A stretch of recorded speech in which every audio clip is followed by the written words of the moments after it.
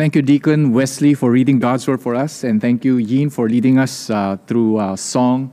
And you don't see it, but I want to thank the musicians who are here with us today and the tech team to making this possible, enabling us to be able to stream this out on YouTube. Today we continue a series of studies from the book of Exodus, and today we'll be looking at Exodus chapter 15. If you have your Bibles with you, I encourage you to just keep it open there. Now, I was in a high school that took basketball seriously. Each year, my school took part in an inter-school basketball match where competing schools invest a lot of training to vie for the championship. Now, my school's basketball team would practice rigorously every day after school until the evening. And for those of us who do not qualify as basketball players because you can only have so much in a team, those of us who didn't make it could actually join the cheering squad. And so there we were, the rest of us, in the bleacher, cheering, shouting at the beat of the drums. And when the buzzer finally sounded to end the game in our favor, we would all jump to our feet to celebrate our victory. And what else did we do? Well, we would all stand up and sing the school song. And it was that moment when the whole gymnasium was quiet and all one could hear were young voices singing proudly, singing victoriously the school song. Exodus chapter 15 records for us a victory song that was sung at the end of a match. At the end of a showdown between competing powers, on one corner you have Pharaoh, his gods, his magicians, his powerful army, his weaponry, lumped together against one opponent on the other corner, Israel's God, the Lord. Now, the previous chapters recorded for us a series of showdowns where the Lord was always leading in the score. But like all good series of showdowns, like all good stories, the final match was not without suspense. So God's people, we are told, assembled in front of the Red Sea. The Egyptians who had earlier conceded defeat, who had let them go, who even gave them jewelry, now had a change of heart. They had a change of mind. And so they chased Israel from behind. Will the score now change in favor of the Egyptians? Will the tables turn? Now we all know the answer. No one can beat the Lord. No one can match the Lord's power. Moses stretches his hand toward the sea, and the waters miraculously divided, and the people crossed on dry land. And the same waters that open up for God's people to cross, these same waters joined together to cover and obliterate the Egyptian army. Not one of them remained, we are told. And Israel that day saw with their very own eyes the power of the Lord, and it led them to fear the Lord. It is just fitting that a national celebration follow their victorious and miraculous crossing of the Red Sea to celebrate their freedom from centuries of bondage. Exodus chapter 15 contains, if I may, the people's National Day song.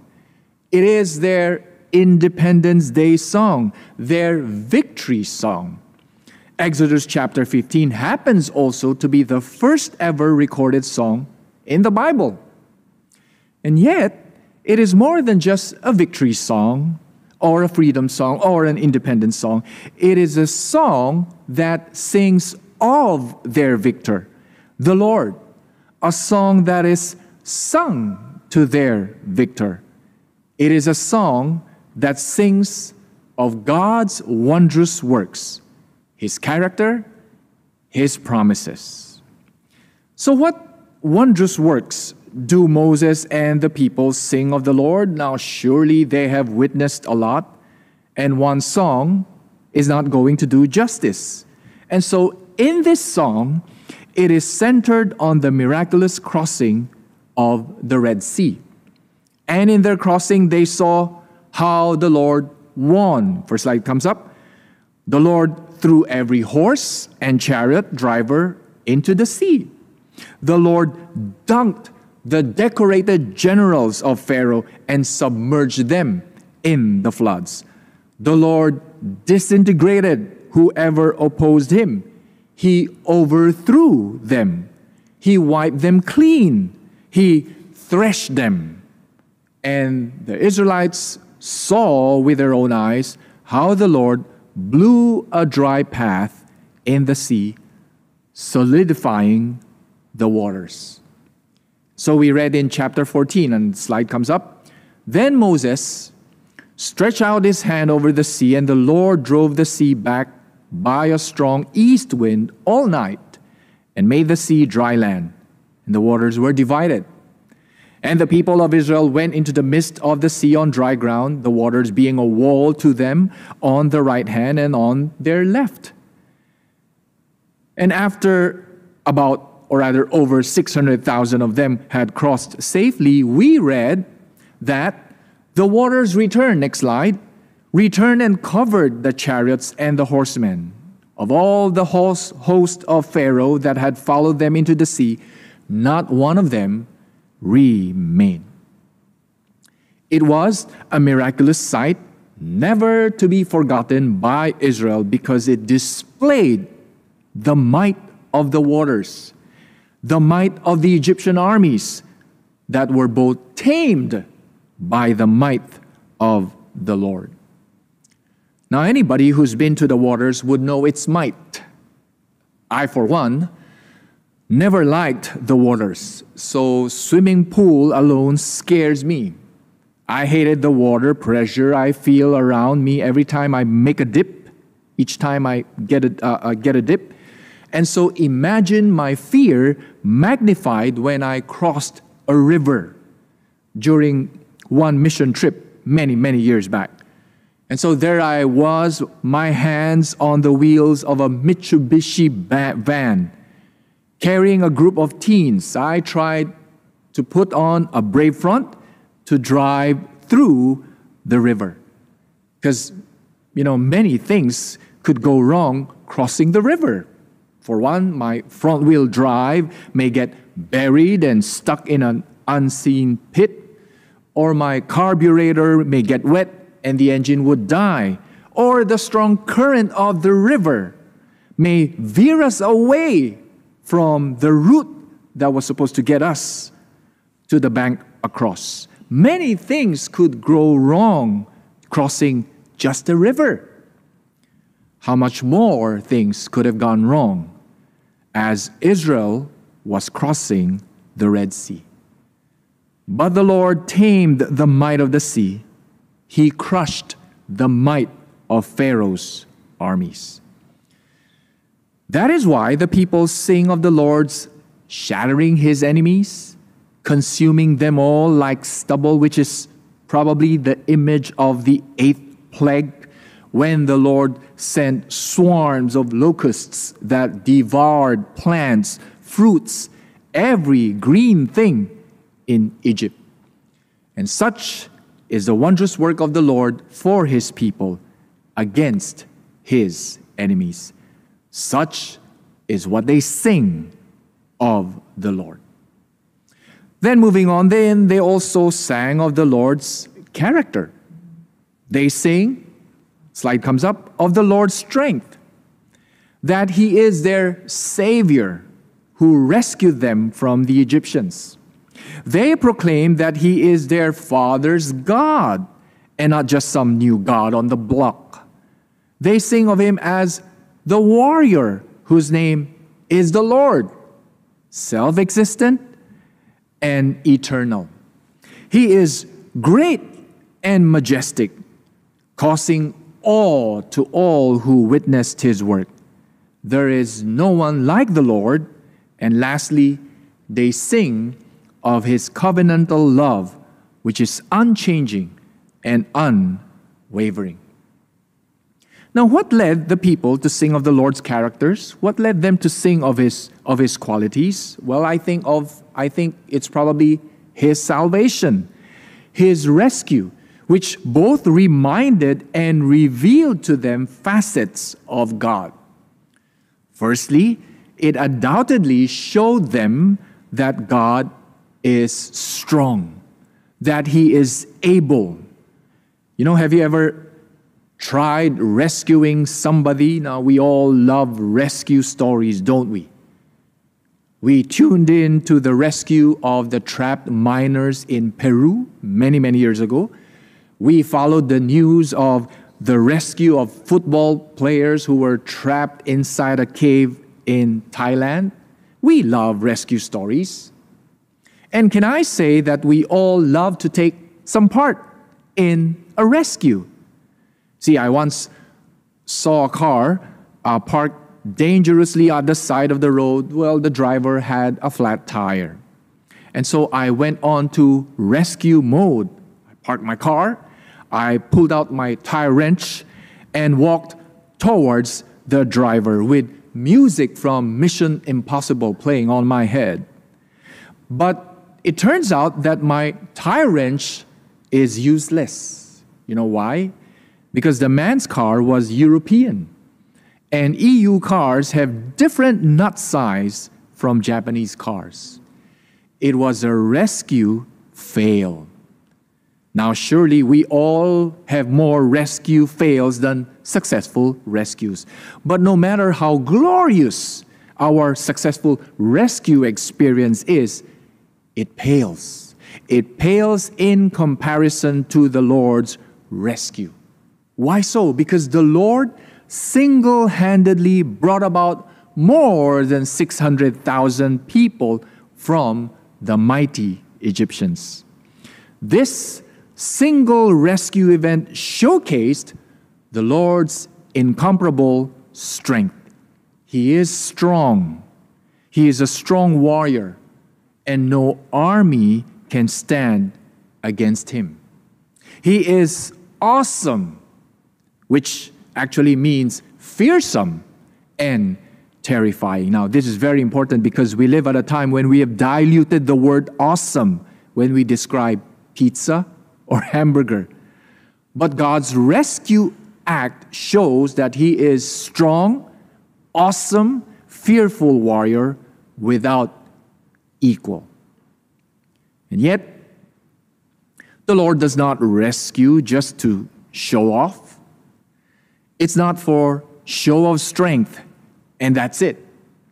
He rescues because of his covenantal promise to the forefathers. The Lord did tell Abraham centuries before, slide comes up, he tells Abraham, "Know for certain that your offspring will be sojourners in a land that is not theirs, and will be servants there, and they will be afflicted for 400 years.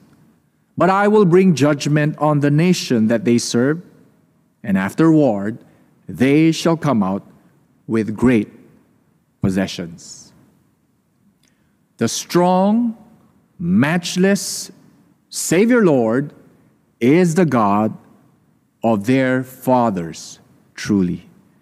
And his covenantal promise to Abraham is a result of his steadfast love to his people. Now, steadfast love refers to the loyalty, to the devotion that God shows his people. It is a love that is, as one singer puts it, stubborn. Stubborn love. God won't let go. God won't give up. It is stubborn. And it is a love that endures forever, which means there's no shelf life. It's bottomless. It's perpetual. It cannot be made void. That is the steadfast love of God. And so he rescues people to himself, not by merit, but because of God's sheer love and grace. I mean, his adoption of 600,000 men plus their families for himself speaks already of his steadfast love. And so when one sings of God's wondrous work, one is led to sing also of his character, of his attributes. Lastly, God's people here in Exodus chapter 15 sing of the Lord's promises, how the Lord guided his people to himself. They also sang of the wicked nations trembling in fear, their hearts melting away. They sang too of the assurance that the Lord will plant his people in his home. So here's the Bible verse, slide comes up. You have led in your steadfast love the people whom you have redeemed. You have guided them by your strength to your holy abode. The peoples have heard, they tremble. Pangs have seized the inhabitants of Philistia. Now are the chiefs of Edom dismayed. Trembling seizes the leaders of Moab. All the inhabitants of Canaan have melted away. And you will bring them, next slide, you will bring them in and plant them on your own mountain, the place, O Lord, which you have made for your abode, the sanctuary, O Lord, which your hands have established. Now, what is interesting with the promises that they sing is that, notice, they sing of the promise as if they've already materialized. Did you notice that? For instance, how could they have known that Israel's enemies, which were all named in this song, how could they have known the enemy's response, the dread that they feel, or how their hearts have melted when the people at this point have yet to encounter them? Now we have the benefit of hindsight when we shall know later when we read the book of Joshua that Rahab testified herself of the people, of her people, melting in fear because they heard of what the Lord had done. But that incident of Rahab's testimony is about 40 years down the road. See, up to this point, Israel has yet to enter Canaan. And so how could they have sung of the enemy's terrified response? And so it is for this reason that some scholars, commentators, they propose that these verses 13 to 16, may have well been a later addition to the song. You know, like songwriters who would cut a new release or write an extended version of the original. To see this song containing a later addition does make sense. But if we were to stick to the author's intention at this point, it seems that the purpose here was to tell his readers, his listeners, that when we declare God's wondrous works and his character, it must follow that we confidently sing of his promises, whether they have materialized or not. Because God is true to his word, and his incomparable power assures them. After all, why sing of the glorious past if the message have no bearing on the present? Or if it does not promise hope for the future? When we sing of God's wondrous work in the past, when we sing of his never ever changing character, we sing of them because they have relevance on the present. They are pertinent today, and they shall endure to the morrow and the far future. That is why we can sing of the certainty of God's promises. For Israel, God's wondrous works and his character must assure them that the Lord shall provide them their needs. Who God is and what he has done should assure them that when they meet enemies as they enter Canaan, this God, this same Lord, this fearsome man of war will fight the battle for them. And so, having sung victoriously their praise song to the Lord, they can journey. They can journey on trusting in the Lord who rescued them with his might and protected them by his presence. But life as we know it does not always hum to a celebrative and victorious beat. In the next sermon that the preacher will give next week, we shall look at Israel's journey to the promised land, and we shall see God's people facing challenges and hurdles, the lack of food, the lack of water, and those challenges shortened the celebration. Those difficulties silenced singing voices. Those hardships hung their instruments, kept all their tambourines, and you could say that the celebration here in chapter 15 turned into a demonstration in chapter 16, as the people vented their anger at Moses and at God. Now, a week ago, the kids and I watched the movie I Still Believe. It is a true-to-life story of contemporary Christian music singer Jeremy Camp. Spoiler alert, Jeremy lost his wife Melissa to ovarian cancer a few months after their wedding, and it shook his faith. He smashed his guitar. It made him angry at God, at the God he sings of, at the same God he sings to. And yet, despite his tragic loss, Jeremy wrote the song, I Still Believe. And this, he says, is the first song that the Lord gave me after the passing of my wife. I remember, he says, one night the Lord speaking to my heart to sit down and write a song. And I really didn't feel like writing at that time. But the tug was too strong. The whole basis of the song is that no matter what happens in your life or how devastating a situation may be, God is still on the throne. And everything in his word is true.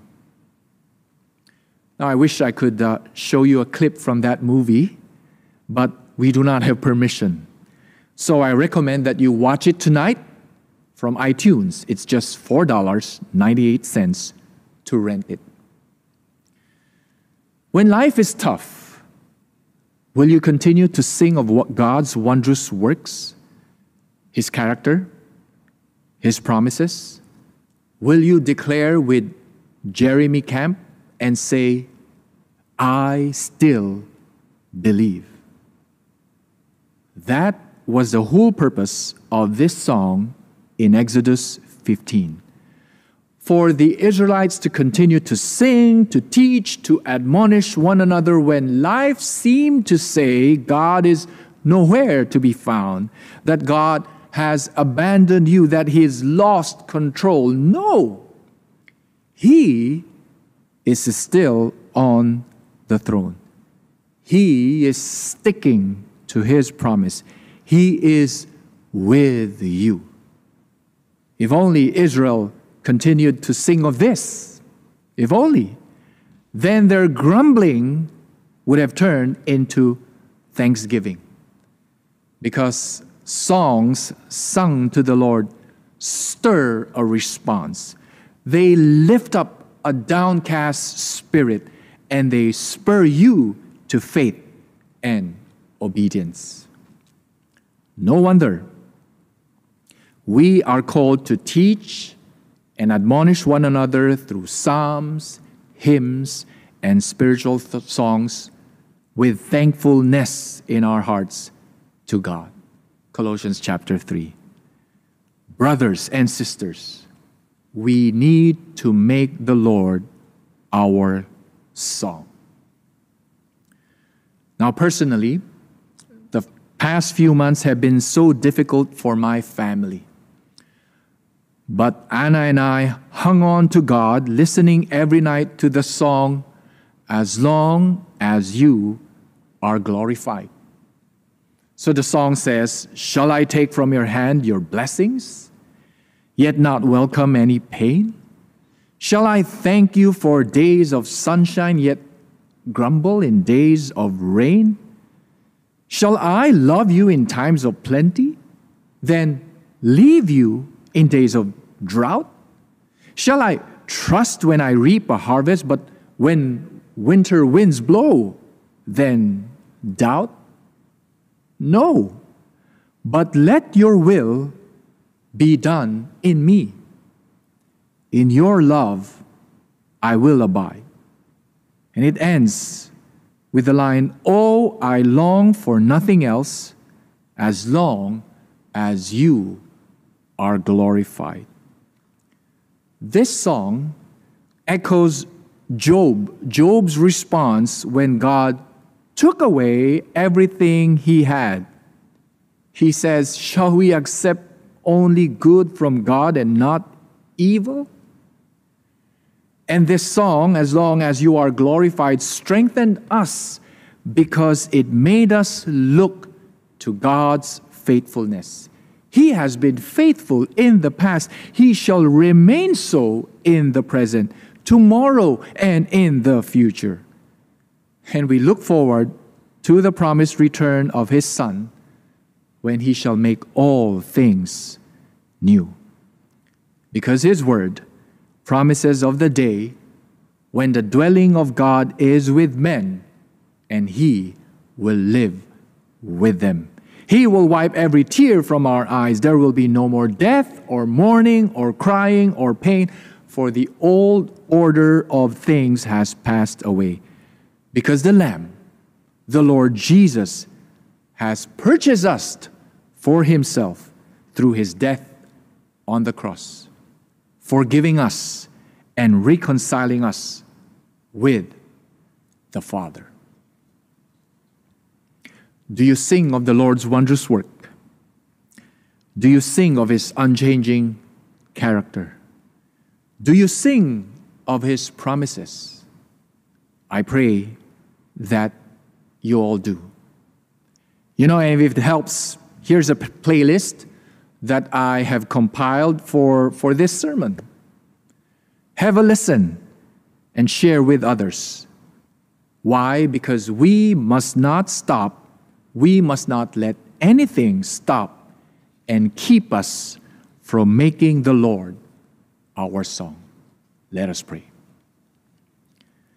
Father, when times are difficult, empower us to sing to You, to sing of You, of Your wondrous works, of Your never-changing character, and of Your promises that we are certain is going to materialize because You are faithful.